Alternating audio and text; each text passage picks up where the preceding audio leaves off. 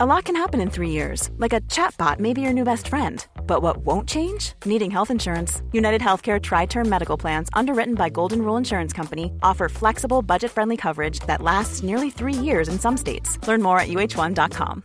Hey, Dave. Yeah, Randy. Since we founded Bombas, we've always said our socks, underwear, and T-shirts are super soft. Any new ideas? Maybe sublimely soft. Or disgustingly cozy. Wait, what? I got it. Bombas. Absurdly comfortable essentials for yourself and for those facing homelessness. Because one purchased equals one donated. Wow, did we just write an ad? Yes. Bombas. Big comfort for everyone. Go to bombas.com/ACAST and use code ACAST for 20% off your first purchase. There's never been a faster or easier way to start your weight loss journey than with PlushCare. PlushCare accepts most insurance plans and gives you online access to board-certified physicians who can prescribe FDA-approved weight loss medications like Wegovy and Zepbound for those who qualify. Take charge of your health and speak with a board-certified physician about a weight loss plan that's right for you.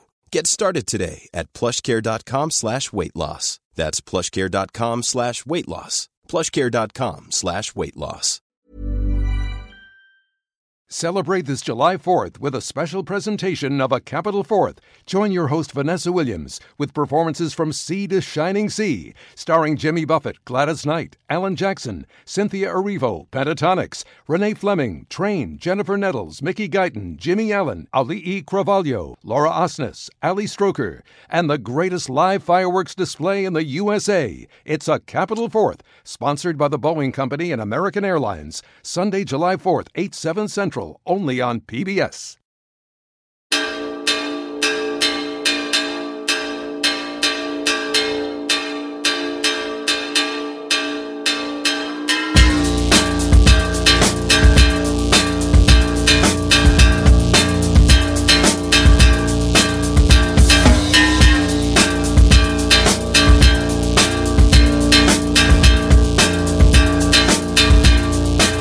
Hello, my name is Dave Hanratty and there will be no encore. Welcome to episode 207 of the No Encore remote-only music podcast. Craig Fitzpatrick from Leakslip in Kildare. How the hell are you, my friend? How you doing? That's where I am. It's where I've been for weeks and weeks and weeks, and that tells you a little about how I'm doing. I think like a week ago, when we talked, I was in the phase of like paraphrasing both Nietzsche and Karl Marx on Microsoft Teams to my colleagues. This week, I'm currently speaking to you through a pair of my ma's old tights. So it's an evolving situation we've got going on here, Dave. Okay, yes, that is true. We are currently trying our best to upgrade our equipment. Craig has fashioned a pop shield together we didn't have one last couple of weeks, so sorry about that.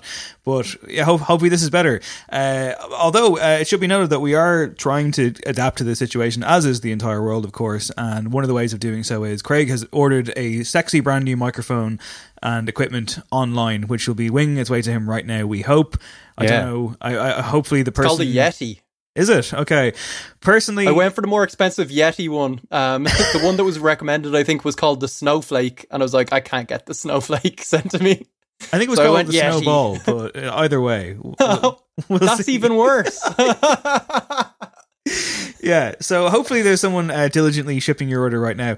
But I guess this is probably as good a time as any. And I do want to preface this by saying that we are highly, keenly aware of how the world is in really bad shape at the moment. The last thing we want to do is be asking anybody for some hard-earned cash. However, we have been threatening to set up a Patreon for the show forever now, and we've finally done it. What a time to do it.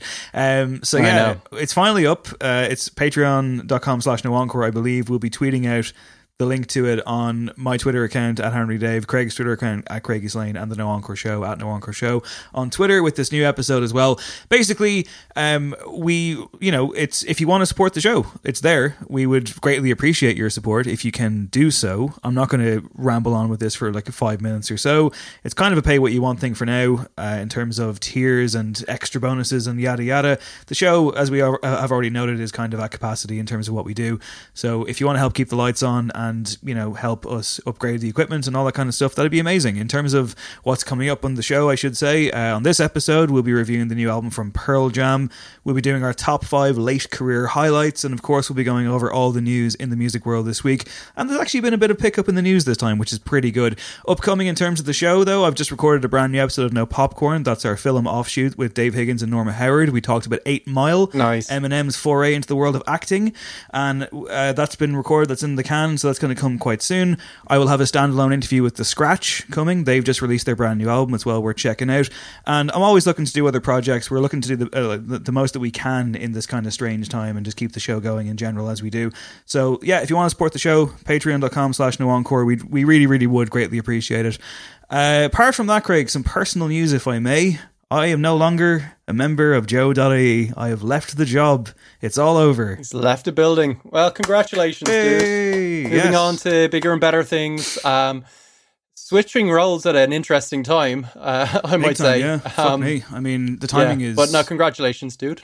Thank you, yeah. End of an era. 2.5 years. Again, I won't talk about this too much. I know this is my podcast, but I don't want to be too indulgent. I will say that over the last 2.5 years, particularly on the music side of things, I'm very, very happy with the work that I've put together, whether it was long-form reads on the likes of Go and See Picture This 5 Times, interviews with Dermot Kennedy, Slipknot, Niall Horan went out last weekend, Villagers, you name it, and even stuff like criticising the Stripes during their demise. Lots more. It's been a hell of a run. I legitimately just want to say thank you to anybody who ever read anything that I wrote, and it's an interesting time to move on. I'm moving on to a different gig, something a little bit different. I won't be writing as much, but I will talk more about that in due course. I just want to see how it goes first before I start crowing about. And also, it's not really a time to be like, oh, I've got a new job, this is amazing. You know, I think Andrea Cleary of the Northern Nine podcast, bitter rivals to the end, of course, she did make the gag there about a week and a half ago when I told her. She was like, Dave, I think you're the only person in the world to get a job this week. So it is an interesting time. Your timing is impeccable as always. Well, actually, in my work, there was we had a new starter this week, and my heart went out to the dude, like trying to catch up, trying to get to know people on Microsoft Teams. Me fucking paraphrasing Nietzsche. But he's doing his best. It's all part of the fun, I guess. Yeah, it's all ahead of me. He missed out in the hazing, so it's going to be... Yes. It's going to be weird having that... Future's ahead of us all. Having that kind of, weird first day of school feeling, but it being a digital school for me is going to be interesting. Because, but look, I'm not, the last thing I'm going to do is complain. I'm actually very excited. It's a good moment in at a weird fucking time. Anyway, that's enough about us. Let's talk music. Actually, it just popped into my head. Before we talk music, we were talking on WhatsApp today about Matt Damon potentially in Dublin. I don't know. Did you get to the bottom of that? I didn't catch up. I feel like it's being debunked. There was photos going around of him embracing people. There were old photos. Yeah, apparently Matt Damon was spotted out for a run in Killiney. Apparently he's filming something over here. But like the photograph had him standing next to a woman, like big smile and arm around her shoulder, and I was like, no, Matt, no, not now.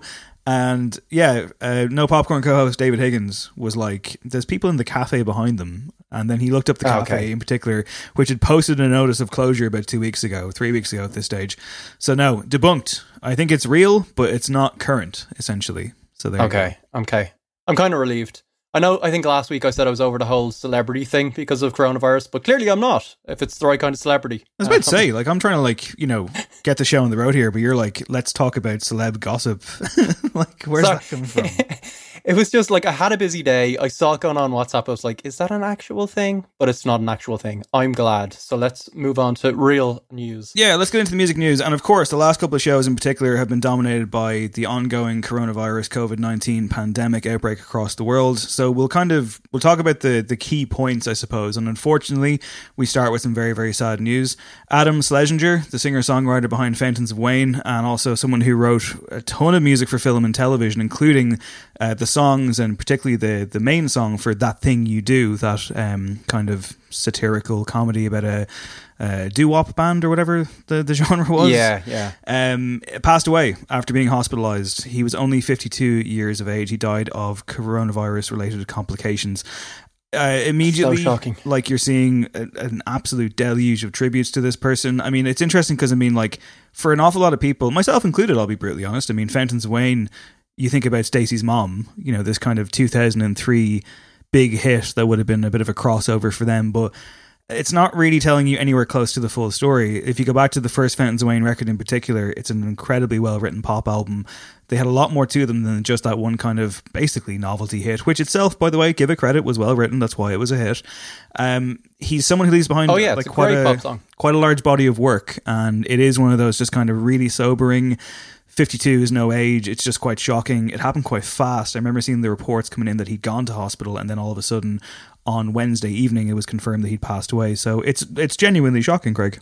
It is, yeah. And we were talking about the celebrity thing there a second ago, but if you're lucky enough not to have a family member or a friend affected as yet, touch wood for everyone out there, I guess, well-known names you have some affection for, or have some context for. When they're affected, it does drive home how real this is, I guess. And just, 52 is no age. A band that I wouldn't have been, I never got hugely into. I always enjoyed when I heard them. I think Welcome Interstate Managers is actually great. I was listening to it today. But they had some body of work. I think like in a different era, in a different generation, they could have been like a kind of Cars-esque band. Like they had the real power pop chops. They're really smart songwriters. I actually really liked Hackensack back in the day. I was listening to that today, and I think actually when that album came out, they were going through a bit of a rough patch. They'd been dropped by their label. They felt kind of like the classic story of like in your 30s and already washed up kind of thing. And the lead singer Chris Collingwood was, he kind of spiraled into a severe depression because of it all. And Adam was the guy that was like, get back to writing. Here's some songs I've been working on. Let's just get back to it. And kind of helped lift his friend out of that. The resulting album was their biggest, and it just seemed like a really generous dude that knew exactly what to do in that situation for his friend. So on top of the talent, a good guy. And he had he touched like a lot of different sectors of the entertainment industry. Like he did stuff for SNL, kind of a big hand in a lot of comedy stuff, as you say. An absence that will be keenly felt, and let's hope these kind of stories are few and far between. Yeah, absolutely. And I mean, like, it is that thing of news on this thing changes like the wind. So even referring to some stuff that's already happened feels a bit kind of almost dangerous. So we won't get too far into ongoing stuff. But I will just say that about a week ago, there was reports that Rammstein frontman Till Lindemann had been hospitalized and was in a critical condition, but apparently recovered okay. The Hives lead singer Howling Peliva Almquist is recovering from coronavirus as well. And it is that thing of like, as you say, it is, if you can count yourself among people at the moment who aren't directly affected, well then that may not be the case forever. I mean, hopefully we'll all get through this without minimal damage to our own direct, like, individual lives. But there is that thing of like seeing celebrities just kind of be affected by it in one way or the other that kind of makes it that little bit extra like, whoa. I mean, like, I don't mean to say anything insensitive here, but it's just such a real-time moment in our lives that when you even see like the first athletes getting diagnosed, or Mikel Arteta, you're like, fuck, I mean, like, even like Ryan Tubridy, you're like, wow, there's just something so strange about it. Like, there's no kind putting of faces to it. Yeah. I mean, like, it's, I don't know. I mean, I guess on the kind of more lighthearted side of this thing, you're obviously seeing a lot of people trying to do unique things. Well, you were talking about Pele from the Hives there, and he is recovering. Touch wood, he's all good. But yeah, they've began sharing like super exclusive past shows to entertain fans. They've called it Welcome to the Hive Manor Live Manor, in pure Hive style. So maybe now's the time to get back into the Hives. I might check those ones out. I know we had this discussion where we're like, are we, already getting a bit tired of, bedroom homestead sessions? But I think like the Hive stuff, that might be the energy boost you need. I've also been like getting kind of a little sick of all this like productivity porn almost online, where people are like, now's the time to tackle that project, or like, here's how I'm being creative in this space. And I just want to like curl up in a ball. But like, obviously a lot of bands are doing that. Blink-182 are trying to put together a quarantine themed music video. I think I saw the 1975 were doing something similar of getting like fan clips together. Kasabian have shared a workout video for fans. We're so lucky. Interested in that, Dave? Yeah. Not really, no. Also, it should be noted that Blink-182 request is for a song called Happy Days off their current album, which is one of the worst songs they've ever released. It is. Really? Oh, terrible. Yeah, really, really bad stuff. How do you feel, by the way, about artists pushing album releases back. You mentioned the 1975. They've just announced another delay. That album is now not coming out until May. Lady Gaga did the same thing recently. Some people have, like Dua Lipa put out her album a week early, actually, I believe. And a lot of the bigger hitters there are like just pushing it back. Sam Smith is pushing their album back as well. I mean, like, do you think that there's a bit of a cynical move here, or is it fair enough? I think it's fair enough. It's people's careers, right? It seems like logical to us as fans. Our immediate thing was, okay, everyone's at home. Of course, people are streaming stuff. It's a good time maybe to be a musician and connecting with people directly and selling stuff that way. But obviously, a huge album rollout. There's such kind of, it's such a machine behind it. You're doing different bits of promo. People in general, even though they can access music, like I know for the last few episodes I was saying, I'm not really listening to that much stuff outside of stuff for the show because we're swamped, we're all in different headspaces. So yeah, I think it's fair game if you want to go, okay, let's wait till the world is back to some form of normality to get on with our normal day jobs. I think I'd be a hypocrite to say, no, don't do that, because it's probably the move that I would make in that position. I certainly don't feel like working a huge amount at the moment, even though, it's been incredibly busy. So yeah, I think people need to do what's right for them. It is also interesting. I'm letting the 1975 off the hook. That's what this pandemic has done to me. I know you'd rather review that album in a post-pandemic world, Craig, so you can give it the full attention that all 22 or 23 songs on the record deserve. So that should be the new title in a post-pandemic world. Don't rule it out. It wouldn't shock me if Matty Healy is trying to work the coronavirus. What is it? It's Notes on a Conditional Form, is it? Notes on a Conditional Form, yes. Okay. Following on from a brief inquiry into online relationships. Yeah, absolutely. They're the zeitgeist band of the moment. It still freaks me out, by the way. They are. That I went to see them literally 1 month ago, like the start of March, in Three Arena, surrounded by thousands and thousands of people. Like the idea of that. Do you get the creeps kind of thinking back to it? Yeah, like retrospective creeps of being like, oh my God, that was a breeding ground for... A little bit, yeah. It's genuinely kind of frightening now. Like the idea of such thing feels so far away from us, and I hope it isn't, but I feel like it will be. I mean, aside from that, you have all kinds of other initiatives happening. I believe Abbey Road's been repainted because no one's there to tread all over it. That's a good thing. Yeah, it struck me as almost one of those parody things of like, nature is healing itself. People are just doing photoshops of like dinosaurs swimming in the Venice canals. It's like Abbey Road is being repainted. Feel good, isn't it? Like, I don't know. I find it hilarious that they didn't find any time to repaint it. Like, surely, like, tourists aren't there at like 4 a.m. I don't know. Anderson .Paak is. Have you ever done the Abbey Road thing? No, of course you haven't. I went there once, and it was a big letdown. You'll be shocked to hear. It's just a road. It's just a zebra crossing. Oh my God. No, I haven't gone there, Craig. Yeah. Anderson .Paak, though, friend of the show, is launching a new colouring club for kids in quarantine. Hashtag Paint That's with awesome. Pack. Paint with Pack. Every Friday. I'm on board. What else we got here? Post Malone is hosting a virtual beer pong tournament. Virtual beer pong tour. I worry about him. Sorry, it's called the Ballina Cup. Which, what? Is he from Irish stock? He must be, right? I don't know. A beer pong tournament. I feel like everyone's being driven to drink as well with this thing. So hope Posty's doing okay. I had a friend message a group today that our show doesn't know, but just with a flask at about 12:30 in the day, being like, I'm finding myself drinking at strange and unusual times, but like probably less than usual. So it's all good. I don't know. It sounded like a slippery slope to me. I'm on my second beer of the day. I'm trying very hard to limit it to the weekends, but I figured like I'm on my holidays now, so it's okay. Yes, you're allowed. You're in that kind of nice limbo period before you start a job where you don't really have anything to do. It's like a fresh start. It's usually good vibes. There's always stuff to do, Craig. Busy man. I love how like in this roundup here of coronavirus related stories that you've kind of put together as a whirlwind wrap up, you've included Dave Grohl. If it weren't for Nirvana, Foo Fighters wouldn't be in the position we're in now. Revelatory stuff there, Dave. Yeah, I think I included that just to basically say, no way. What a shocker. That was like your classic Enemy headline where it's generally Dave Grohl or it's one of the Gallaghers talking about Oasis not getting back together. I guess we could maybe finish with David Byrne, who, do you remember he launched his Reasons to Be Cheerful website? That went well, I think about, 6 months before the world went totally to shit. But he's trying. He's really trying. But But yeah, he had some nice sentiments, and he was talking about, in emergencies, citizens can suddenly cooperate and collaborate. Change can happen. Going to need to work together as the effects of climate change and everything else ramp up. In order for capitalism to survive in any form, we will have to be a little more socialist.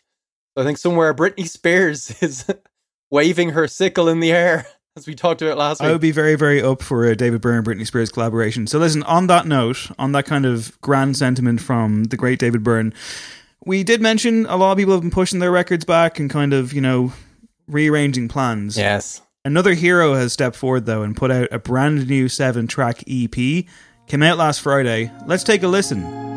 Trying to believe when your mind's made up, running like a fool when you're out of touch, looking for a lie that could be a rush. We all gotta feed ourselves with the medicine.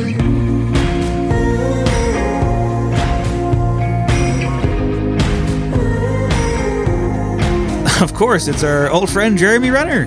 He's back with a new EP called The Medicine, and that was the song right there in particular. The title track, the lead-off track of this amazing 7-track EP, which came out on Friday. I mean, I was spoiled for choice. I was just like, what am I going to listen to today? Obviously, I'm going to start with Renner. He did say, I've always found music to be one of the few things that unite people in a pure way. So regular David Byrne over here. Common ground can be hard to find in today's world, but music has remained a constant for me. To feel deeply, to dance fervently, and live together is more present now than ever. Earlier this week, TMZ reported that Renner requested his child support payments be lowered because the coronavirus pandemic has affected his income. We'll always have the music. Stunning end to that story. He's like a cross between a poet, like a woodland nymph, and a deadbeat dad. But that music, man, I only heard the title track and fully, and he's kind of got a swampy Tom Waits thing going on, doesn't he, at the moment? I think he's trying to be a modern day Leonard Cohen at this stage. I listened to the whole damn thing, Craig. Oh wow, all 7 tracks. Do you think he was inspired by Kanye with the I'm really feeling the number 7 at the moment thing? Yeah, I think so. I think it was a Wyoming session that never happened. It might shock you to learn that this is not a very good EP. I think I'm the only one who's ironically fascinated by this Jeremy Renner thing. I find myself baffled that more and more people aren't really that interested, and thus I crowbar him into every episode we could possibly do. Yeah, like, do you remember us talking recently about when he was doing that interview with some, I don't know, just some kind of local radio station in the States, but your man was really pressing him to talk about whether he had any live plans. Jeremy was giving nothing away. He was just saying stuff like, well, actually, live music is a totally different musical experience. People are standing there watching it together and they're experiencing the medium of the music as a totally different medium to. And well, he's off the hook at the moment. Yeah, totally. But I wonder if we all get back to normal. Imagine the first big gig you went to when the world was reuniting was Renner. I'd do it. Stadium tour. I would if he announced. I totally would do it, Craig. If he announced a gig tomorrow, I was like, I'd be there. I'd petition the government to lift the ban. So hang on, before we move on from Renner, right? The EP is called The Medicine. I'm going to read you the track listing because the track listing is just the most generic song generator you can possibly imagine. So cool, go for it. The Medicine, Never Sorry, Every Woman, Best Part of Me, Ghost and Roses, December Days, and Main Attraction, which we played before when we did the worst celebrity songs ever. So yeah, I mean, take the time. I know. Listen, I understand what you're saying. Life is hard right now. It's hard to focus on new stuff. Craig, please take the time. Okay, it might be my little Friday treat to myself. Okay. Meanwhile, do you remember when we were talking recently about Chuck D and Flavor Flav and Public Enemy just imploding? I do, yeah. I was very torn up about it. Yeah, famously so.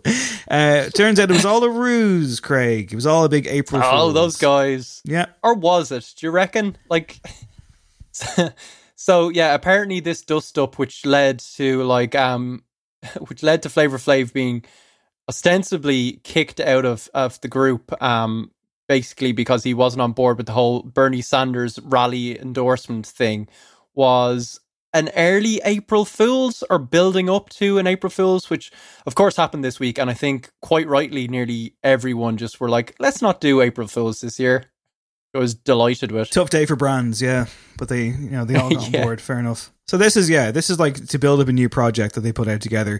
Chuck D said he was inspired by Orson Welles' War of the Worlds hoax. So, very much on the cutting edge. With all due respect to Chuck D, one of the most iconic figures, not just in hip hop, but maybe American culture in the, latter half of the 20th century. But fuck off. He also, like in describing this, he said some interesting stuff that doesn't fully appear that the wounds have healed. He said, we felt over the past few years Flavor Flav's stock was low. Anybody that could take a shot at him could get a good shot at him. Cheers, mate. Thanks for getting my back there with that one. Yeah, talk about passive aggressive. And yeah, he basically was like, we fooled y'all. Here's the new fucking song. You can't fire Flavor Flav. He's a partner. You just walk away from your partners, but we're all good. It's just very lame. It's kind of like schoolyard stuff, and yeah, not great. So congratulations. I don't lads. understand what the payoff was supposed to be. Do you know what I mean? There's no... The payoff was a new song. What's the payoff? A new song that we're not going to listen to out of protest. But no one... the whole point is that, right? So Flavor Flav's stock was low. Then no one cares if he gets fired. That's kind of the thing. If there's a new song with him, it's not like, oh, thank God he's back. It's like, yeah, we agree with you. His stock was low. No one cares. Didn't work as a joke. A very poor April Fool's from, again, one of the most iconic groups in hip-hop history. And finally this week, in heartwarming news, Drake is no longer hiding a child. Fair play to him. Yeah, he shared his first image of his son, Adonis. The extravagantly named Adonis, and extravagantly haired, really good head of hair on that kid. Amazing hair. He posted it with his child and his baby mama, Sophie, who we heard all about in Pusha T's amazing diss track. He posted it with the emotional message, "I miss my beautiful family." Sure you do, Drake. Now he's using the excuse of coronavirus. But yeah, I mean, this seemed listen, I hope they're a happy family. I hope for the sake of the child, obviously, I hope he has a stable family life. But this seemed like pure, textbook Drake opportunism, right? Sorry, listen, I'm aware that it's a kid, right? But I'm just going to say it. That kid's going to be a prick. There's no way around this. Come on. Drake's kid? I don't know. Are you joking? Yeah. There's no chance. I don't know. That kid is simultaneously set for life and doomed as a person. So, best of luck. Anyway. I mean, there is a long kind of history of obviously celebrity kids not being the best, but there's some examples of very fine young men and women that have come from huge stars. Sure, yeah. Chet Hanks comes to mind. Chet Hayes. Excuse you. Sorry. Letting us all know that his folks were okay in Australia. That was a touching image, wasn't it? Seeing Tom Hanks arrive back on US soil. That's one of the things by you're a going to private jet. Yeah. It's okay. I got my test immediately because I'm part of the 1%. So okay, look, that's enough news for 1 week, Craig. It's time to move on to an album in review. This is the 11th studio album by Seattle grunge kings Pearl Jam. The name of the record is Gigaton, and this song is called "Dance of the Clairvoyants."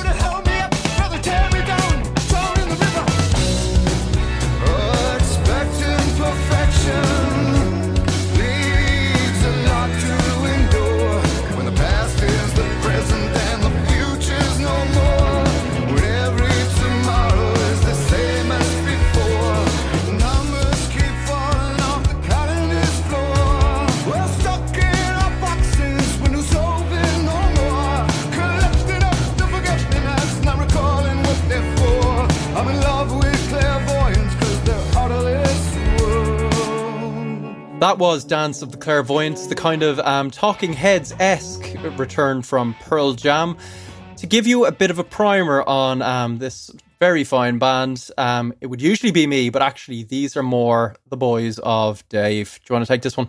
Hello, how's it going? My name is Dave Hanratty, and I'm the host of the No Encore podcast. Around about the year 2000, let's turn back the clock a little bit. Oh, here we go.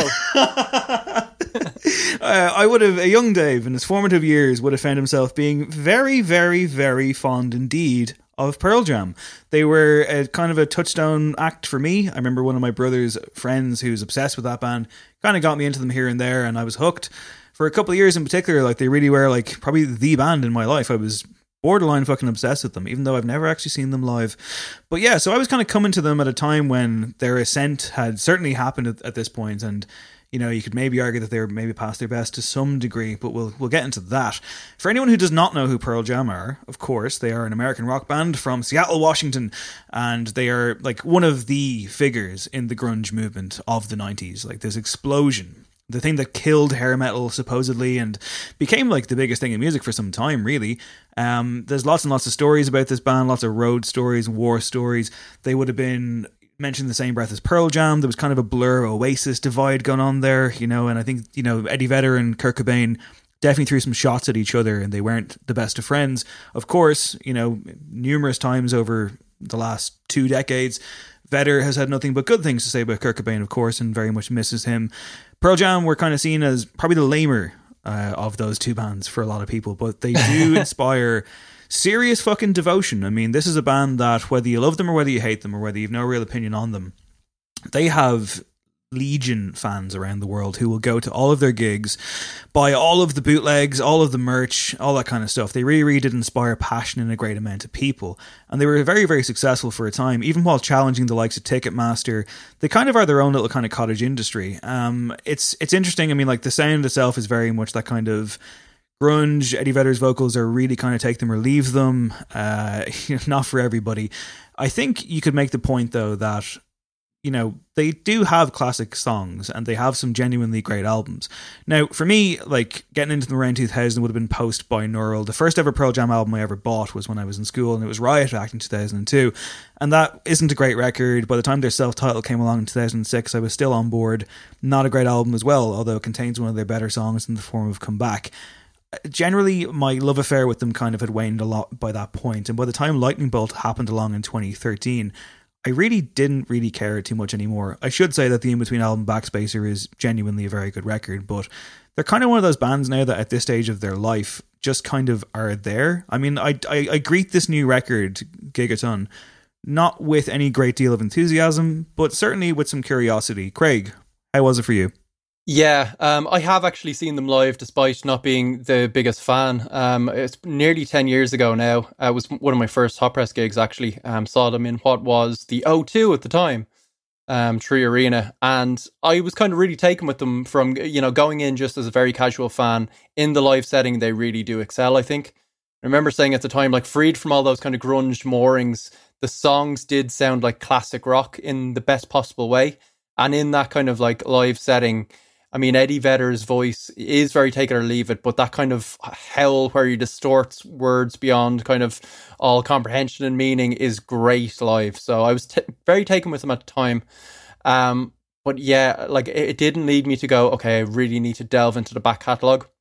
I do think it's interesting, you know, as that, you know, they are, as you say, that other big Seattle band. And Kurt Cobain would kind of like rag on them musically, but still kind of concede, I think, at the time that Eddie Vedder was a great guy when they talked on the phone. And I think Eddie, over the years, like, great big, like, you know, surfing rock and roll Labrador that he is, was like, I think he was quite hurt that Kurt didn't think they were artistic enough or experimental enough, or didn't maybe they were slightly too mainstream. And I think, like, as a band, it was almost like Smashing Pumpkins when you hear Billy Corgan talk about Kurt not quite liking them either. Like, it still affects them deeply. And Pearl Jam, like, from landing with the debut album and being so massive, spent much of the 90s, I think, and the kind of half the next decade dismantling that fame to a certain extent. Like, they are Neil Young acolytes to, you know, the nth degree. They were, you know, they stopped doing music videos. They tried to take on Ticketmaster at a time when their career was just in the ascent, which is a tough thing to do, and fair play to them. Like, they do seem like a great bunch of lads. And they definitely moved away from that kind of anthemic thing quite quickly. And in fairness to them, got a bit more experimental. When I hear that kind of stuff, that experimental stuff, it's where I can really kind of chime with Pearl Jam, I think, because the likes of Alive, the likes of Jeremy, those big touchstones for people, those big kind of... anthemic, raw, universal anthems did very little for me. They just felt very root one for me. I think when they veer more towards the kind of ridiculous for them, which is very kind of relative, I guess, because their version of experimentalism is probably, you know, what Radiohead were doing 20 years ago. But I think it's when they most touch the sublime. Like we talked about Dance of the Clairvoyants when it came out, which is something slightly different again for them. It's, you know, it's a track built from the drum machine up. And I think it works really well because Eddie's vocals are so distinctive. It still sounds like them. They actually get away with it. And there is some experimentation here. Like it does seem like the last couple of records, they very much tried to go back to the meat and potatoes stuff and just double down on that, you know, as you say, fervent fan base. With this, they're like, okay, there's a fire under them, I think, right? They're kind of politically charged. They're talking about climate change, of course. The artwork is like, it's a bit like Muse goes Heartland Rock, isn't it? It really is, know. Yeah. they're really uncool as a band. Like their stylistic choices, I don't know, but I admire their spirit. I do think when they try different things, as I say, it tends to come off. Like the closing track here, River Cross, when they do subtlety and they bring in some kind of out of time era REM organ sounds, I think that works really well. Like when they have enough space in the songs for Eddie's voice just to do its thing, it works really well. It's when they're just going, okay, we're going to serve you up riffs. I just lose interest so quickly. Because it feels so kind of connected dots. I think they're almost scuppered by how good they are as musicians at times. Do you know what I mean? Like sometimes like really expert musicians, they don't get imaginative enough, or they're sticking to, I don't know, like tried and tested, you know, what their talent allows rather than being a bit more creative about it. So yeah, you know, they probably have one of the best drummers in the world. They have, you know, a couple of the best guitarists out there who can do really good, you know, technical stuff that just doesn't really set my imagination alight too often. But there's definitely moments on this where I'm like, yeah, fair play to them. Like a song like 7 O'Clock, when they do the kind of new wave stuff, I'm like, yeah, I'm on board with that. I'd say there's a handful of songs here where I'm like, fair play. That's kind of a long-winded way to say I think this is the best case scenario Pearl Jam at this stage of their career, and it's not quite enough for me as a casual fan, but I admire the effort. I think that's a really interesting summary. I think that, yeah, I mean, you mentioned even like they've one of the best drummers out there in the form of Matt Cameron, who is been with the band and a great songwriter in his own right. He really, really is. Ex-Soundgarden, of course, for anyone who may not know, and he managed to fill a bit of a gaping void in that band since 1998. They've been through about 3 or 4 different drummers, some of whom were treated not very well.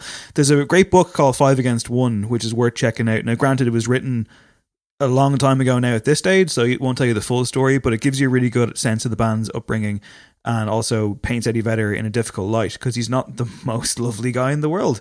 Oh, really? I did not know that. No, he's guilty of some misdemeanors for sure. I mean, nothing that would get him cancelled or anything, but just kind of the treatment of one of the former drummers and just his general attitude. Like, he's a guy with a huge ego, which should be very patently obvious in general. I mean, you kind of have to be if you're in his position. And it is interesting how much of an effect, as you say, Kurt Cobain had on his ego. He desperately wanted to be loved by him, which is fascinating.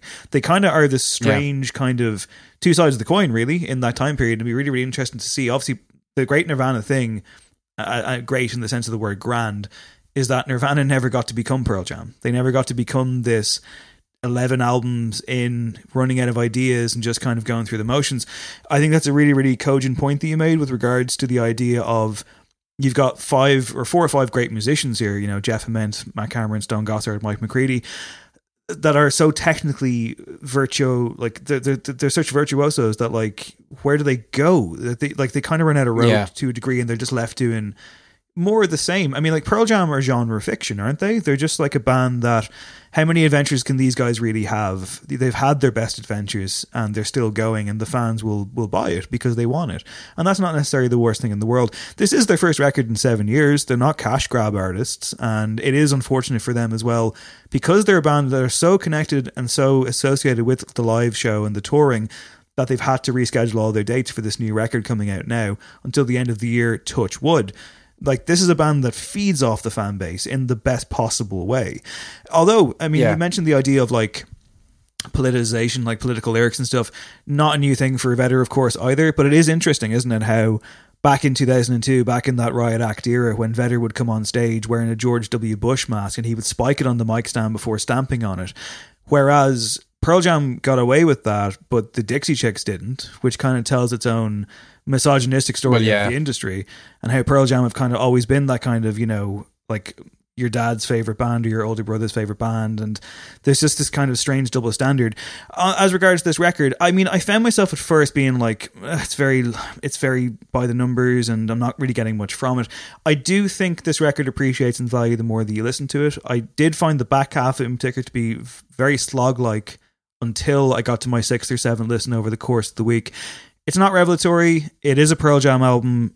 I'm glad that it's out there, but it's not going to keep my focus. But they still have life in them. There's just not a lot you can do with it, I don't think, anymore. I mean, by the time you get to track 10 and Come Then Goes, and it's just Eddie doing acoustic stuff for like, it feels like 6 minutes. I can't quite remember if it is, but it's just like, oh man, please.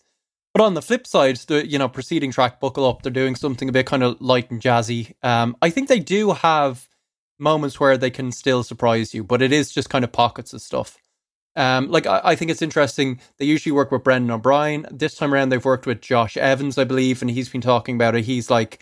He's been with the band for a long time, but he started literally, kind of working Pearl Jam mailroom. He described it as like he'd move boxes for them. He'd like help out like painting studio walls. And I think this time around, they were just kind of playing it by ear, being quite playful in the studio, working with him, and they felt like, oh yeah, something's happening here, so let's just keep him, let's do something a bit different than bring in the old hand of Brendan O'Brien. So I think again, it sounds quite patronizing, but like fair play to them for trying something, but I think they've run out of road to a certain degree, as you say. So for me, it'd be a 5 out of 10. I think for fans, that will go up, of course, but it's not something I'll return to, but I admire the effort. It's a 6 for me. I think that they've done this better before. I like the tracks like Super Blood Wolf Moon and Dance of the Clairvoyants when they are kind of having a bit of fun. It does kind of deviate into standard, like Colour in the Dots kind of Pearl Jam here and there. And also, I'm never on board for My Lovely Horse-esque kind of like guitar bits where you're kind of like going up and down the fretboard. I'm like, I personally don't give a shit about that kind of stuff. I mean, like, I'm sure some guitarists out there are like, that's amazing, but like, yeah, it's a strange one. I mean, like, you're damned if you do and damned if you don't if you're a band like Pearl Jam in 2020. The fact that they even got to 2020 is kind of a story in itself. And look, like, rather have them out there than not out there. But ultimately, at this stage, I feel like every new Pearl Jam album by default is for completionists only. So it's a 6, but it's a friendly 6, fair play, lads. Fair enough. Okay, so our top 5s this week, we are looking at late career highlights. Craig, this was your choice. Do you want to give a bit of a tee up? Yeah, we've just decided Pearl Jam probably won't have one. I picked this one just because last Friday I was kind of bowled over by the return of Bob Dylan, which we haven't talked about as yet. I don't know if you listened to the new track, Murder Most Foul. It's like 17 minutes, like a sonic odyssey, talking about the assassination of JFK, conspiracy theories around that, what it meant in like American culture. I think it was his first new track in 8 years, and it felt like vintage Bob to me. I didn't think we were going to get anything like that from him. I think he's pushing 80 at this stage, but it felt like something that could have dropped in the 60s in the aftermath of that assassination and, being up there with his best stuff. So I was like, okay, fantastic. Hopefully he delivers an album of that. The late career highlights then would be, like, we've definitely debated in WhatsApp, like, what this means, but I think we're going more on feeling than real guidance on this. But it's essentially like, when an artist or a band that have been around for a while, maybe past their pomp, have hit a kind of a lull in the road, return with something that makes you sit up and go, okay, they're back. Okay, they've done something special. That can be an album, that can be a kind of a late career song, or it could even be an artist that's like, getting on in years and suddenly delivering material that's actually genuinely up there with their very best stuff. So my immediate, like, archetypal go-to with this would be a Johnny Cash, who, was kind of washed up for years, commercially, creatively not doing much, teamed up with Rick Rubin when he was in his 60s and delivered those amazing America recordings. Revitalized his career, was a total purple patch, was a total renaissance. That's a late career highlight. So that kind of stuff was the territory we're going in. But as I say, it's all on feeling, man. It is all on the feeling, yeah. It was kind of what came to you quickly, I suppose. In that regard, Craig, do you want to kick off your top 5? I do, and this is a song from 2001, but I still think it fits as late career for these guys. The band is New Order, and this is Crystal. I don't know what to say. You don't care anyway. I'm a man in a rage with that girl I betrayed. Here comes love. It's like honey you can't buy it with money. Not alone anymore. You shook me to the core. You shook me. Yeah, so that's taken, as I say, from 2001's Get Ready. New Order, of course, still kind of going, but I think this fits his late career because, I mean, pretty soon after this, Gillian Gilbert, her keyboardist, left. She's kind of since returned, but also in the interim, Peter Hook has left the band. He's one of the best bassists of all time. I'm very much of the opinion that you don't have New Order if you don't have Peter Hook's bass lines. When they lost Ian Curtis, they obviously changed Joy Division into New Order. Now, different circumstances. One man, died. The other man was just a bit grumpy and is still very much around. But I think this was like very much their last hurrah. And for me, a song like Crystal, arriving after the entire 90s, where bar some like World Cup magic, New Order weren't really doing a whole lot, felt a bit cheesy. This slots for me into their top 5 songs of all time. They're like layering on the guitars in a way they hadn't previously. It was such a kind of shot in the arm. It felt very of the moment as well, which was kind of incredible at a time when guitar music was back, and it felt like they could have been washed up. But no, what a song. Phenomenal song, great choice. When I do these lists, I tend to find myself coming out with a bit of a long list, and the long list is usually like the bottom half, like kind of a 6 to 10. Yeah. This was in my 6 to 10 for sure. I was very, very close to putting it in. I will say that Music Complete, which they released in the last few years, is also very, very good. They are one of those bands that every now and then will pull out a bit of a gem.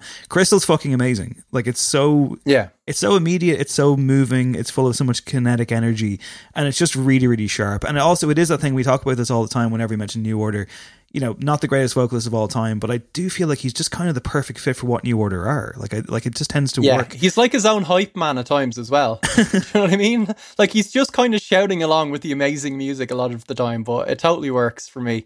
And yeah, I think New Order are the band, the guitar band that has come closest to emulating like the euphoria of high energy dance music, right? And this is a great example of that. It's just pure like euphoria. Great choice. Let's have go on.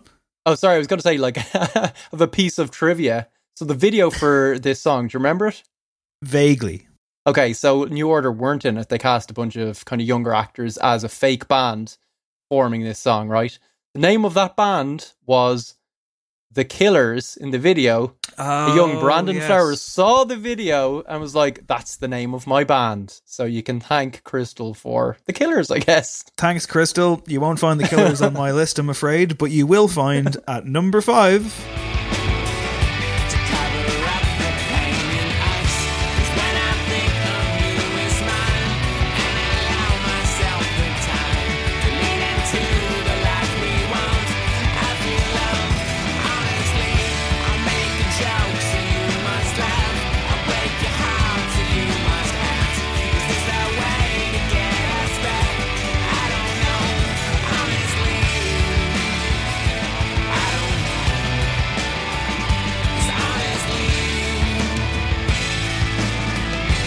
Yep, it's Honestly by Zwan. Short-lived Billy Corgan-led project post Smashing Pumpkins. Album came out at the start of 2003.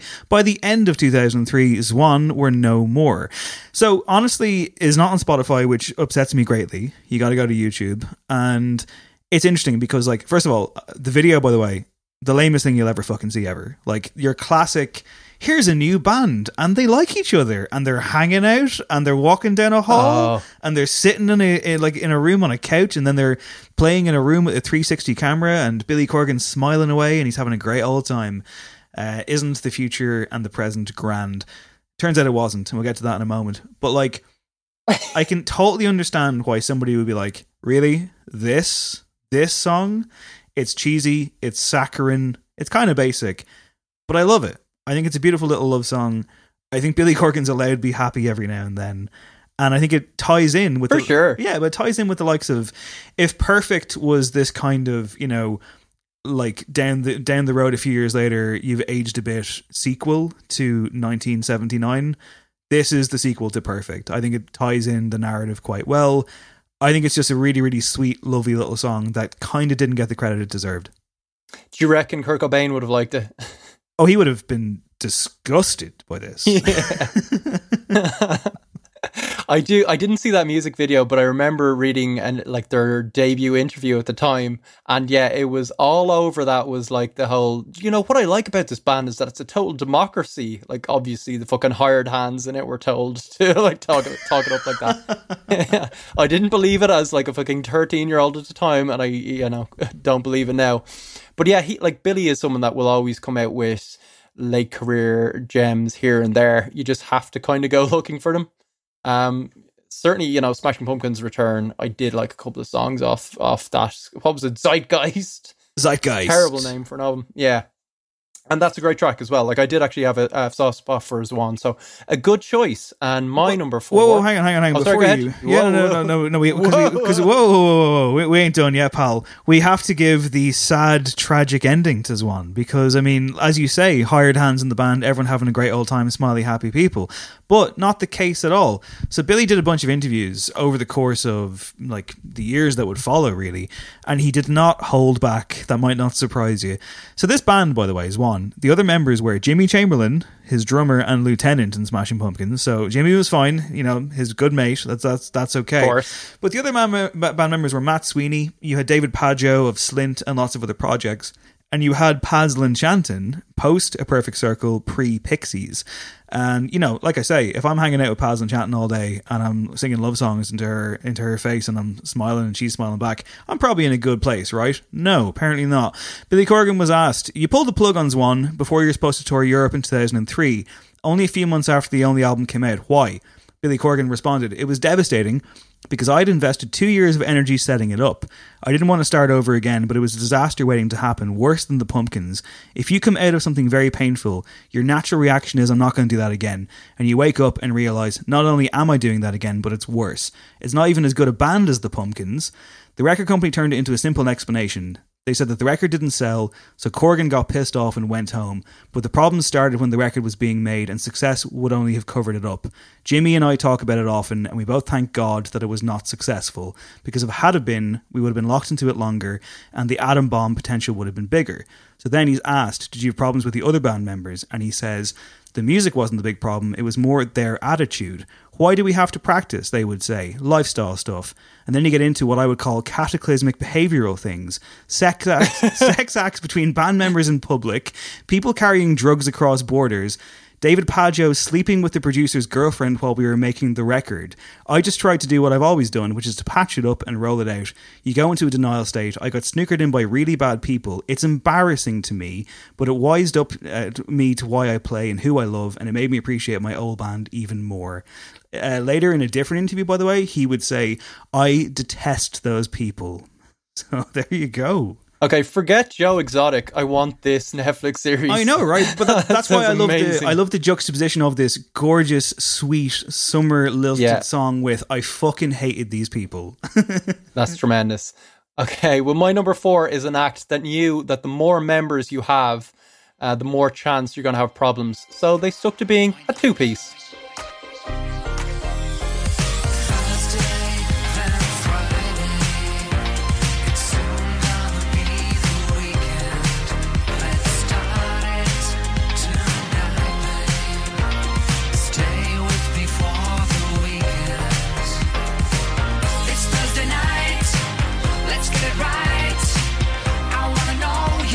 Stay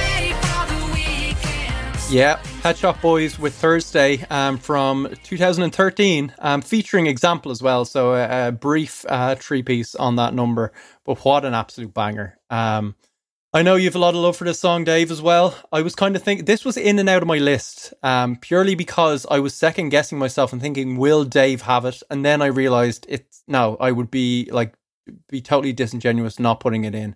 It deserves to be there because it ranks right up there with Pet Shop Boys' 80s kind of output, which is a huge compliment for me because I think those guys are great.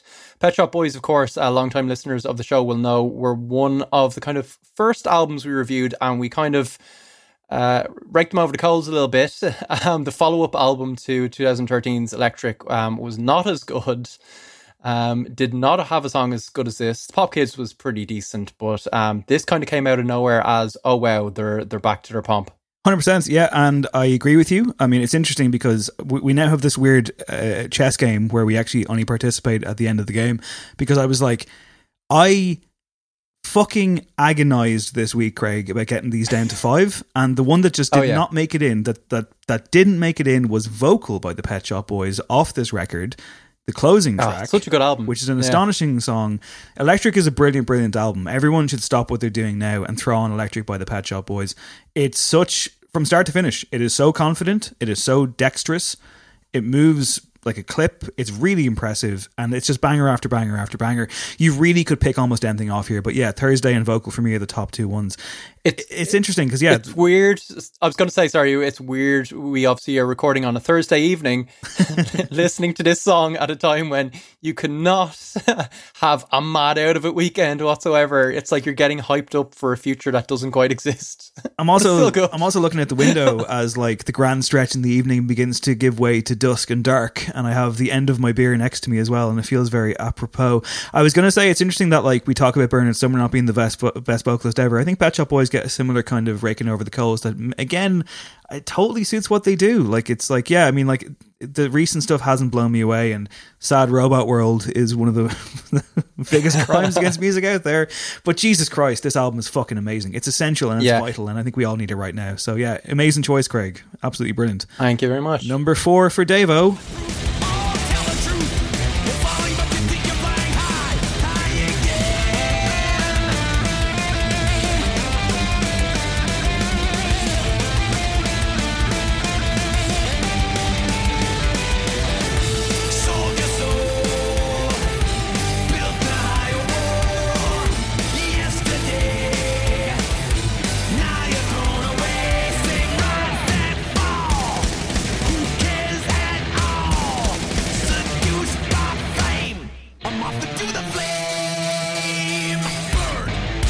So much fun. Are you kidding me? That is Moth into Flame by Metallica from the album Hardwired to Self-Destruct. Craig, shall we get it out of the way first? I know this wouldn't be your number 1 choice off this record. You should have been Halo on Fire, man. Halo on Fire. Okay. So listen, you talk about gigs not being accessible at the moment, and you know, it's a year now since I went to see Metallica in Paris, and I very much enjoyed myself at the time, getting absolutely destroyed on free booze and nearly shattering my ankle added to the experience. But Jesus Christ, I mean, like, I would love to be at that gig again right now. I would pay you a lot of money to be there, because Metallica, while yes, often the butt of a joke for a lot of people, and not a band I would necessarily claim to love too hard, they put on a hell of a fucking show. And it really was, this song to me was the textbook definition of, I did not know they had this still in their locker. It's just relentless. The song is a fucking freight train, a cartoonish burning freight train of giant metal riffs, and I'm currently playing the new Doom game, which is pretty much that on the soundtrack all the time. This would fit right in. I found this song, it's one of my bigger cliches on this show. We really need to bring back No Encore Bingo so people can play the No Encore drinking game again. And you're definitely going to have a tile that says Dave compares a non-pop song to a pop song as if it's some big profound statement. I know it is not, and I know it's something I say often, but Jesus Christ, a pop song to me is something that just makes you feel, you know, this kind of extra lift, and this song from start to finish is just a joy. It puts a smile on my face every time. They sound like they're having fun again. It's really, really fun. It's really impressive. I love it to bits. And I think, yeah, definitely one of the bands that a few years ago seemed the most unlikely to have this kind of level of, you know, fire still in them, became a bit of a joke.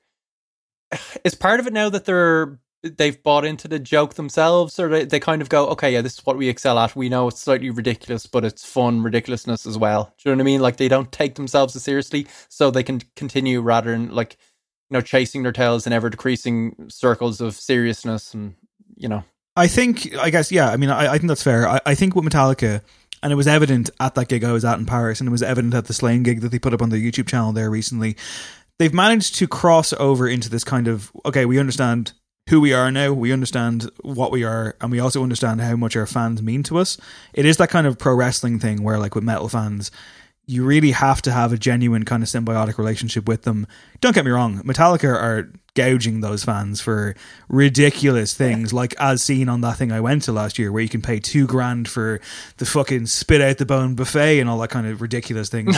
They have turned into Kiss. I'm not giving them the full, you know, altruistic credit here, but they also recognize precisely what this is. And when James Hetfield says this is a family, I think he believes it. Anyway, let's have your next one. Well, from my shortlist, hip hop wasn't too well represented for a while. There's been, I mean, it's still such a young genre that there hasn't been a huge amount of late career highlights to be had, I guess, just by virtue of, you know, the age of some of the performers. You would talk about maybe the likes of Jay-Z's 444. I was a big standout. A Tribe Called Quest's last album was really a shining example of how it's done. They just kind of bowed out with such grace, and an incredible record a couple of years ago. But this is my selection, and it's kind of a twofer I'm smuggling in. So one is a producer and one is a rapper, and this is my number 3. To the newest nigga. For every one of you that's 100 more when I watch them come and go. My track record ain't coincidental, and these verses is like curses consistently killing y'all with instrumentals. Tell me, fuck, what would y'all do without me? Kill yourself for even thinking something crazy about me. I'm like Ali, a fucking champ. Now watch me roll with dope. Just watch him joke, cause everything I drop is dope. Now watch him all go up in smoke. I came here to raise hell, I can't lie. One shot, one kill. Yeah, One Shot, One Kill from Dr. Dre's Compton, released in 2015, I believe. And that was, of course, Snoop. And what I can confidently say is his last good verse. He doesn't seem like a man. Like, he talks in that very verse, which is just like so dexterous and unbelievable from him. He talks about, like, you know, all of his hits being on the same par and like him never failing. That is not true. But he's so confident on that rap that you're like, yeah, I'll buy into it. Snoop Lion, or I think more recently he's released gospel stuff, which always bodes well, as we know as Kanye fans. This, Dave, you were kind of asking about how we quantify late career highlights, and I said, again in a message during the week, as long as they have like 4 or more albums and had a bit of a dip, it's all good. So Dr. Dre has 3 albums. So broke my one rule. But then you can factor in NWA as well, I guess. But okay, the amount of time between 2001 and Compton's, Compton's release was massive. We did get kind of glimpses of what he was going for with the kind of mythical Detox album, which never arrived. And I think probably thankfully at this point, you know, we'd hear songs like I Need a Doctor featuring Eminem, the likes of Kush, and they were just like parody Dre, G-Funk beats. I really expected his comeback to be like, you know, the sound of a man that was totally out of time. I think he realised that, in fairness to him. He got inspired with the Straight Outta Compton movie coming out, and he basically went, okay, I'm going to try new sounds. I'm going to try something that sounds like it was done by an artist just coming out now. He totally overhauled his sound. As per usual, gave a great platform to kind of newer artists like Anderson .Paak and Kendrick, of course, really excelled on this. And I think Compton was kind of slept on. I think it's a real like career high. He doesn't strike me as someone that's going to be releasing too much more. I think that was him proving that he could still do it in a different way by switching it up, and he's kind of riding off into the sunset, but hopefully he comes back. Yeah, I mean, Kendrick's verses alone are a reason enough to check this out, but this track is fucking amazing. Is it John Connor? Is that the name of the rapper on this? Yeah. Brilliant. John Connor's incredible on this. Absolutely brilliant. And he's one of those guys that's like on a Dre album and you expect him to like take on the world and be a massive star, and then you hear very little. It's just like, you know, Dre's Midas touch. He'll get the best out of performers on his songs, a bit like Kanye does, and then they don't quite hit those peaks. But yeah, he's incredible on it. But he was like, I think Dre is the one person on my list that I'm like, okay, he might come back with something that tops that. But Like I had that problem with the likes of the Manic Street Preachers, which were thereabouts with the likes of Journal for Plague Lovers, but I was kind of being charitable and thinking, okay, maybe that was like a mid-career high for them. I still believe, Futurology was great. They'll still maybe have their best work ahead of them. Same with Suede, stuff like that. But I think maybe Dre was like, okay, one more and I'm done. Yeah, Compton's great. I think Exhibit might have a really terrible skit on it that's worth skipping, but overall it's pretty fantastic work. I've always regarded Compton more as like Dr. Dre presents. It's like he's the fucking architect, he's the kingmaker, he's the editor, and it is. I mean, I remember like back in the Head Stuff days, I remember when Joshua Hughes, friend of the show, wrote a review of the album. I remember like I picked the featured image of Dr. Dre like kind of looming over a chessboard because it was like, well, that's what this is. This is him completely laying out a field of incredible talent and doing it incredibly well. So yeah, unreal, man. That's pretty good. So my number 3, I'm a bit nervous about this one, Craig, because I've got a big feeling here that this is going to be your number 1. Let's find out.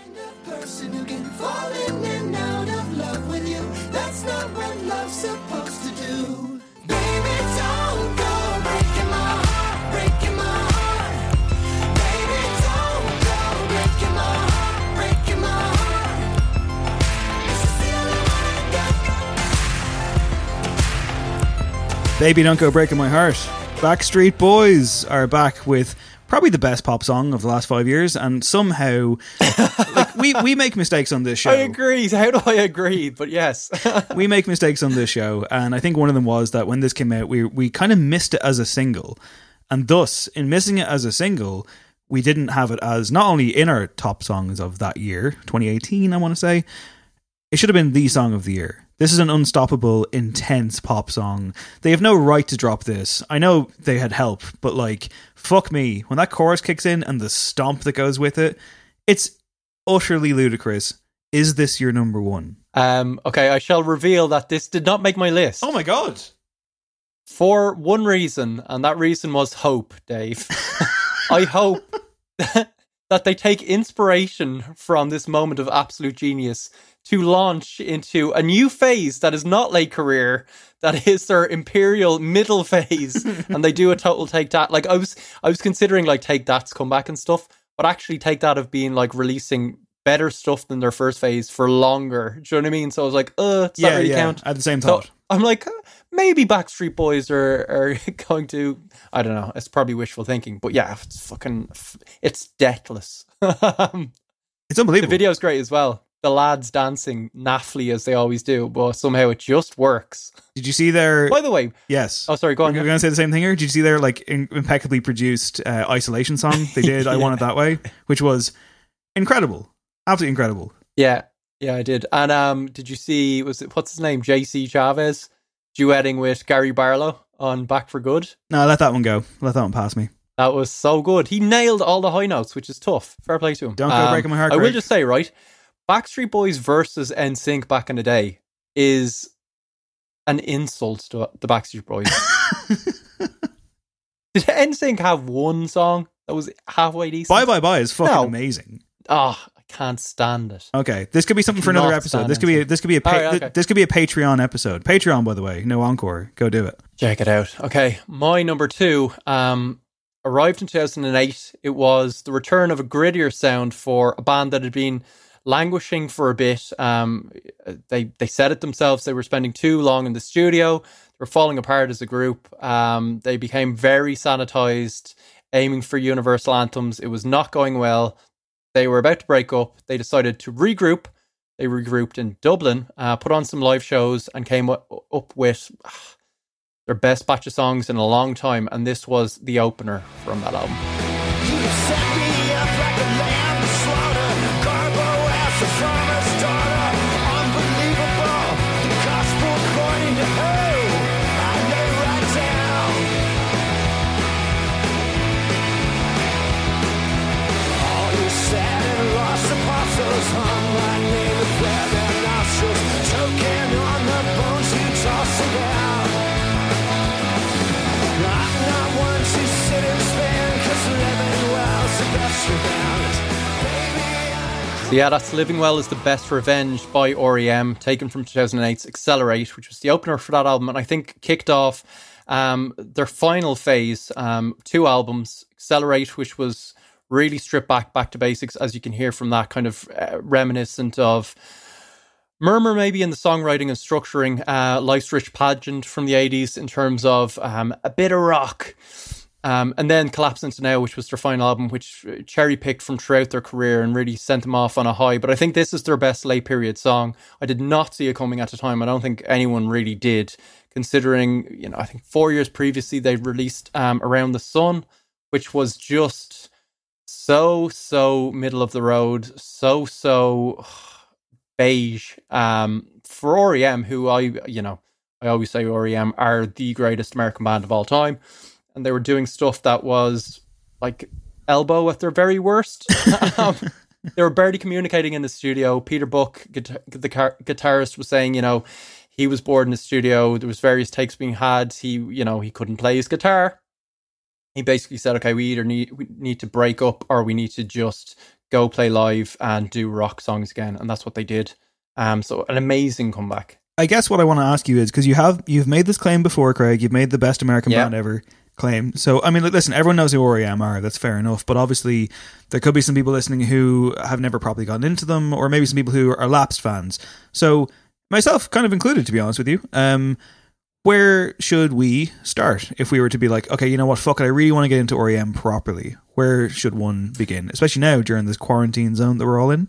Yeah, I think you kick off from the very beginning with Murmur, which is my favourite album of theirs. I like the early stuff, but their 80s run, shockingly, their 80s run when they were still like an indie band, right up to about Green, is pretty flawless, which is like an incredible statement to say. They were a murkier kind of very college rock group, quite removed from the more world-beating likes of, the tunes that were on Automatic for the People, which is also a classic record. They've so many different phases, I guess, that you really just need to find what sound of theirs you like and dip in. But I think their 80s run is up there with any kind of decade-long runs you'll come across. I could recommend this album, Accelerate, is up there with the best. And that's, coming 30 years into their career is saying something. Like, in terms of what they meant to music, going back to Kurt Cobain as well, he was just like, they were a great example of an indie group that became massive, signed, I think, the kind of most expensive record deal in history at the time, and still stayed true to their ethos, their kind of ideals, their roots. They never really sold out.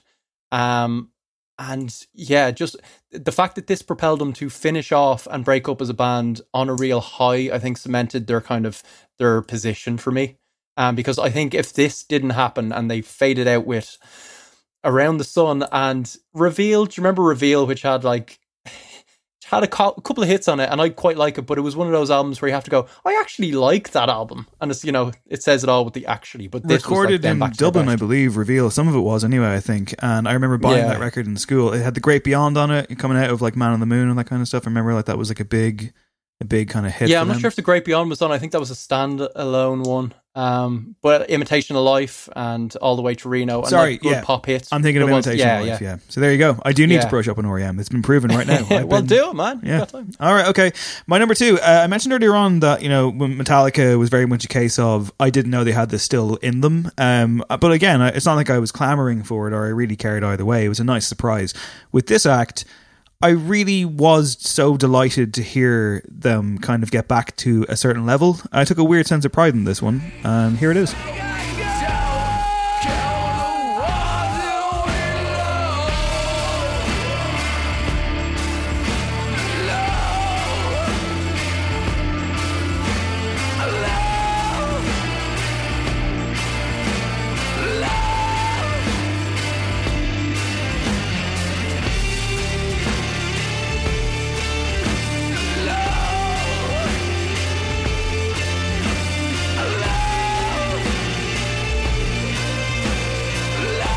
The kind of like lizard blues guitar that Jeremy Renner thinks he's doing, and Jim Morrison thought he was doing as well. Nice callback to Craig's Doors inclusion from last week's list. That is, of course, Marilyn Manson. The track is Killing Strangers, the opening track from The Pale Emperor, an album that arrived in, I think it was the start of 2016, and yes. it was very much a case of Marilyn Manson was one of those acts where I got into him slightly later than everyone else did, and I kind of wrote him off. I was kind of like, it's all image, it's all shocking for the sake of it. There's probably not much substance here. Wrong. Turns out the first few records in particular are fantastic. Particular Antichrist Superstar, Mechanical Animals, and Hollywood. An amazing 3-album run between 1996 and 2000. The Pale Emperor, is actually from 2015. And I remember it coming out at the start of that year and just not really expecting too much from it. He'd kind of gave way to the excesses that he would have critiqued for so long. Now, he put out a record in 2012 called Born Villain that is still decent, and the stuff that came between would still have the occasional banger on there, but there was just the sense that he wasn't really that interested anymore, and he was happy to coast. The Pale Emperor, I don't know quite what it did, because it just seemed to unlock something within him, and it came from this opening track, which is an incredible strut. It's a dark enough pop song, and it's very repetitive. Like it's almost kind of hard to pick a 30-second clip there, as we have just now, without it kind of sounding a bit monotonous. You kind of need to listen to all 5.5 minutes in one go. But it is that classic thing of like walking down the street and feeling fucking 10 feet tall. And I remember specifically getting an advance copy of this in December of 2014. And I remember like going to a mate's birthday party on like a Saturday in Dublin or whatever.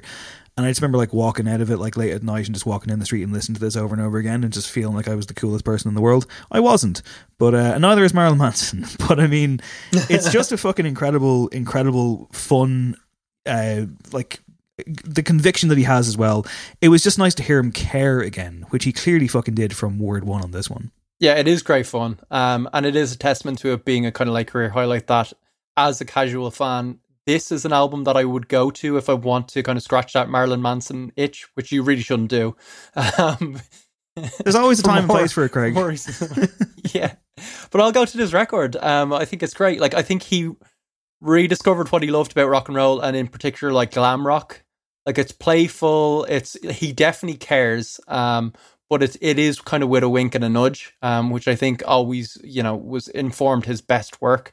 This is a brilliant, brilliant song. The vocals on it are fucking great. Just hearing it from that clip, like it's so raw but so fun, and yeah, a tremendous, tremendous choice. Also used to very enjoyable effect in the first John Wick film.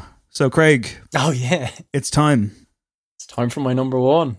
Okay, so for the longest time, I had one Leonard Cohen in this list. Then I was kind of digging back into this discography and stuff, and I realized that Leonard Cohen never dipped whatsoever. So I couldn't really put in a late career highlight, because he was like some tremendous novelist that just released like one book every fucking 8 to 10 years, and up until his 80s he was doing like the best work possible. So Leonard Cohen is not there. One man who I put in the same echelons as Leonard Cohen, but did actually have a bit of a slip for a while before making a startling return, and signing off, sadly, is this man in my number one. I can't give everything.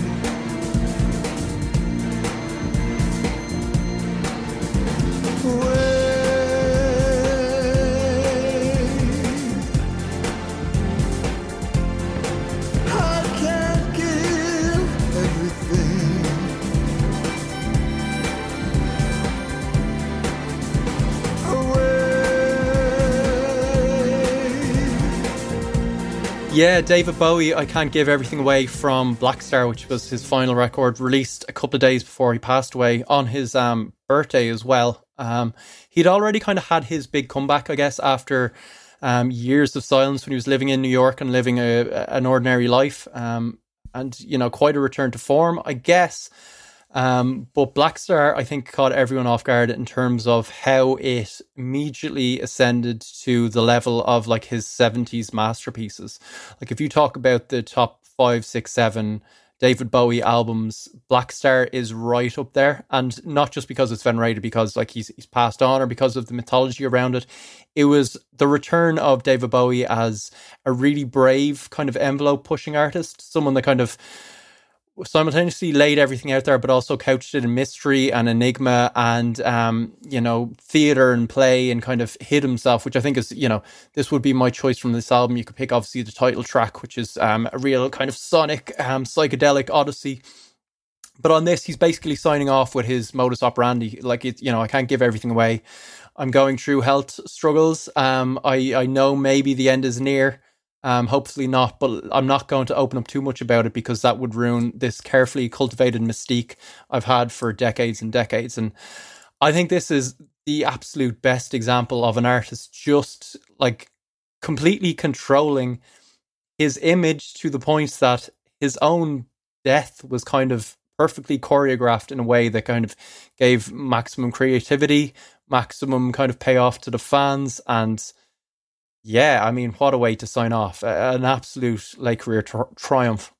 Yeah, perfect choice, Craig. I mean, it's almost like that kind of thing of like a nod to the likes of Frank Ocean and similar kind of singular artists who are on the rise and being like, and for my next trick, I mean, it's a devastating work, obviously impacted hugely by the quick death that followed.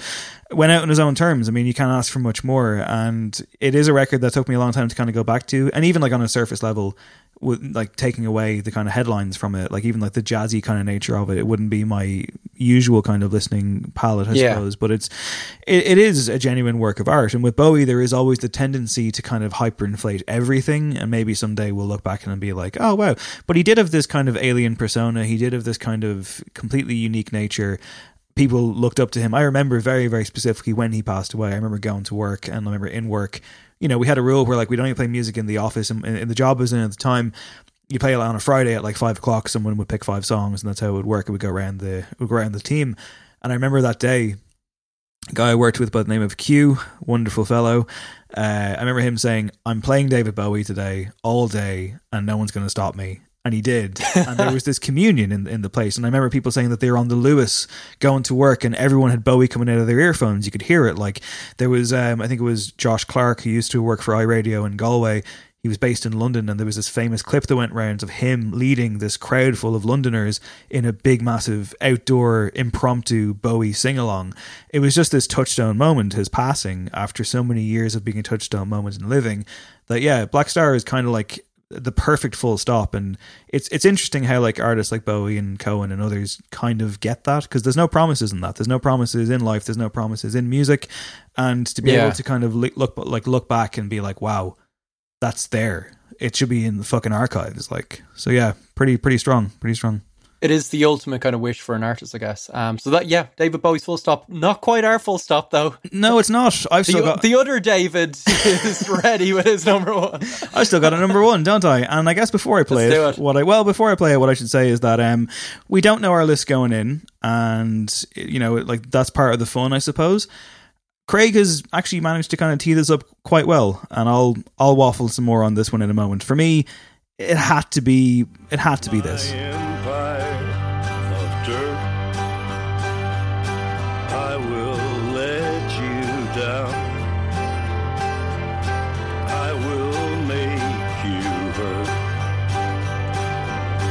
I could start again 1,000,000 miles away, I would keep myself,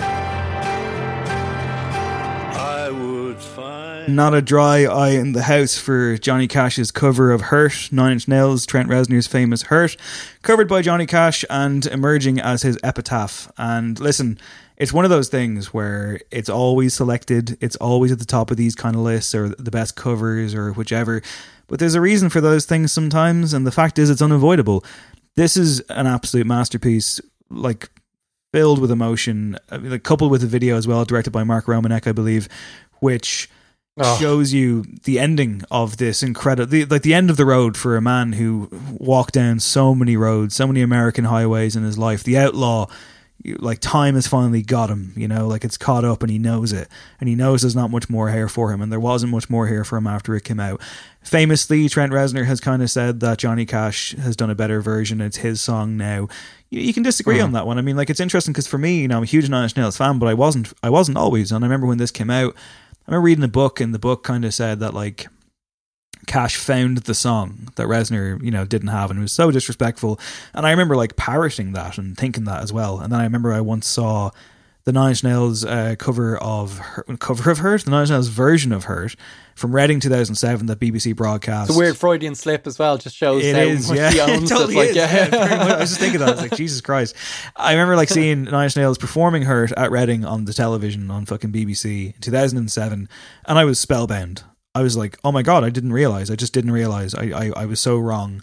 And that got me into Nine Inch Nails off the back of it. But at the same time, like, this is an argument in which there are only winners, because all you have is this amazing song with two different perspectives. And for Reznor, of course, it was about being in the pit of addiction and despair, and yet somehow finding that kind of 1% glimpse, that one glimmer of hope that maybe you can actually get through this, or more importantly, that you wouldn't trade your situation, no matter how bad it was, for anybody else's, because you do believe in yourself as a concept and as an individual and as a soul. For Cash, obviously, it was the closing of a book full of many chapters, many moments, many adventures, and many people around the world being connected to that story. Again, like with Bowie, you just kind of can't script it better than this. And even something as this is a song that is used in so many sporting montages and film trailers, but it always fucking works. And I remember even something as kind of like, I was going to say frivolous, but it's actually a really good fucking movie, Logan, the final kind of Hugh Jackman performance as Wolverine in a film that's actually very, very good. I remember the trailer with this in it, and I was like, that's just amazing. Like, it's a genuine piece of magic, and we're lucky to have it in our lives. It is one of the most powerful pieces of music. I do feel slightly perverse now for not putting it in, because it's, they call you the contrarian. But do you know what? Partly I think that was because I didn't want to go and listen to it, because it's so powerful and so draining in the best possible way. Like, I think it's when we talk about Bowie signing off with Black Star and how that's, looking to the heavens maybe, and kind of more alien territory, and the kind of mystique and magic around that thing, and him controlling it in a very meditative way. With Cash, it's so true to him as an artist in a way Bowie's was true to himself, where it's very much the earthly concerns, isn't it? It's like the struggle, it's the skin and bone stuff, which like was very much his bread and butter. I think his 90s return to form with Rick Rubin was tremendous, just for music in general, because it was a real clear signposting of, okay, you can do this, for other people. I think it gave them a lot of hope, and we've seen older artists follow this kind of this route to great effect. But it was that thing of, it wasn't just he rediscovered some spark of creativity, it's that he hit a point in his career where he wasn't selling. So he kind of sold out and was doing kitschy stuff, and stuff that really demeaned him as an artist, I guess, and a man of his stature.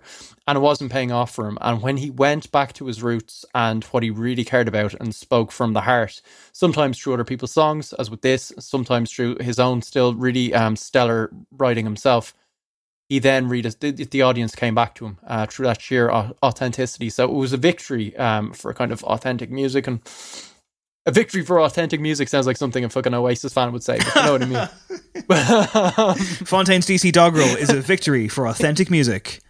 Yeah. But a tremendous cap on a tremendous career from an American, a world icon. And wow, powerful ending. Powerful ending. Worth checking out that entire album, by the way. There's some really good stuff on it. American Recordings 4, The Man Comes Around. I put out the call on Twitter at HandReadyDave for people's kind of shouts on this one, and in fact got way too many to mention, so I'm not going to do a big list here. Go to my Twitter at HandReadyDave and look for that related tweet from a few days ago. Might put together a playlist of some sort to try and incorporate everyone, because there really was a lot of great shouts. As for good, actually, as for our top 5 next week, though, I think we should pivot to the extreme end of the last spectrum there, Craig. And I think next week, when Friday is when the episode will come out, that is correct, we will do our top 5 worst cover songs. How you feeling about that? I'm on board, yeah. It's time to get negative again. It's time to have a worst again. We haven't done a worst since it's what we songs. do best, I think. Enough of this praising fucking music. Yeah, we're being too nice lately. The 5 out of 10 for Pearl Jam wasn't enough for me. Let's do worst cover songs. Worst cover songs next week. And as noted earlier at the top of the show, we have set up a Patreon account if you want to help support the show. Give whatever you can, buy us a pint, etc. It's at patreon.com/noencore, and we'll put the link out on Twitter as well.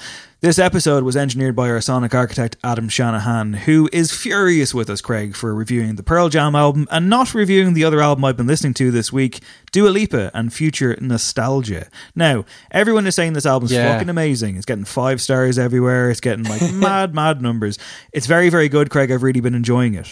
Adam is relieved. Oh, okay. Is it that good though? Should I listen to it? Listen, I mean, like, I think there's a tendency with pop records. I think there's a tendency with, you know, kind of names of the moments and, you know, that kind of extra level of almost supernatural stature that some people have. It's not 5 stars. Like, let's just put that out there right now. But I went in with a big fucking cynical chip on my shoulder about this one, and it's very, very enjoyable. I think it's a big step up for her. My previous criticism of Dua Lipa has been that she doesn't have the tunes. Yes, I know New Rules was one of the biggest songs ever, but I saw her Electric Picnic and she's clearly a great performer and can command a fucking audience of 55,000 people as she did that night, or whatever number it was. It was the biggest crowd in festival history before Billie Eilish came along, supposedly. But this, to me, is the step up. This is a much better album than her first one. It's well worth the listen. It flies by. It doesn't have a ton of substance, but it's not meant to. And it's a recommend, yeah, for sure. Okay, nice. I will check it out. Knowledge of No Worries fame, his partnership with Anderson .Paak is back. He's dropped a record called 1988, which I'm really enjoying. If you like that kind of Dilla-esque hip-hop beats thing, that's worth checking out. In terms of the hip-hop as well, I will say, you know, doing that top 5 career highlights or like career highlights thing, I was going back to that Tribe Called Quest album from a couple of years ago. I think if people haven't heard it, check it out because I think it's the best thing they ever did. Q-Tip is a genius. It's called We Got It From Here. Thank you for your service. And it's quite uplifting in these times. So I think it's a necessary listen if you want an uplift. I will check out Dua Lipa, so I'm excited about that. But yeah, that's me. Okay, you can report back on Dua Lipa next week. For now, my name is Dave Hanratty. His name is Craig Fitzpatrick. This has been No Encore. There will be No Encore. Back very, very soon. Thanks, guys.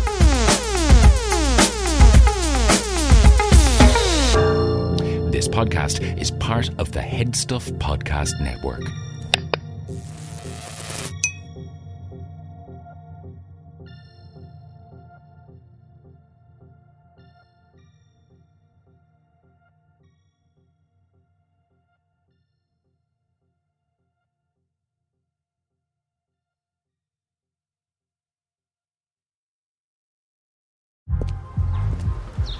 The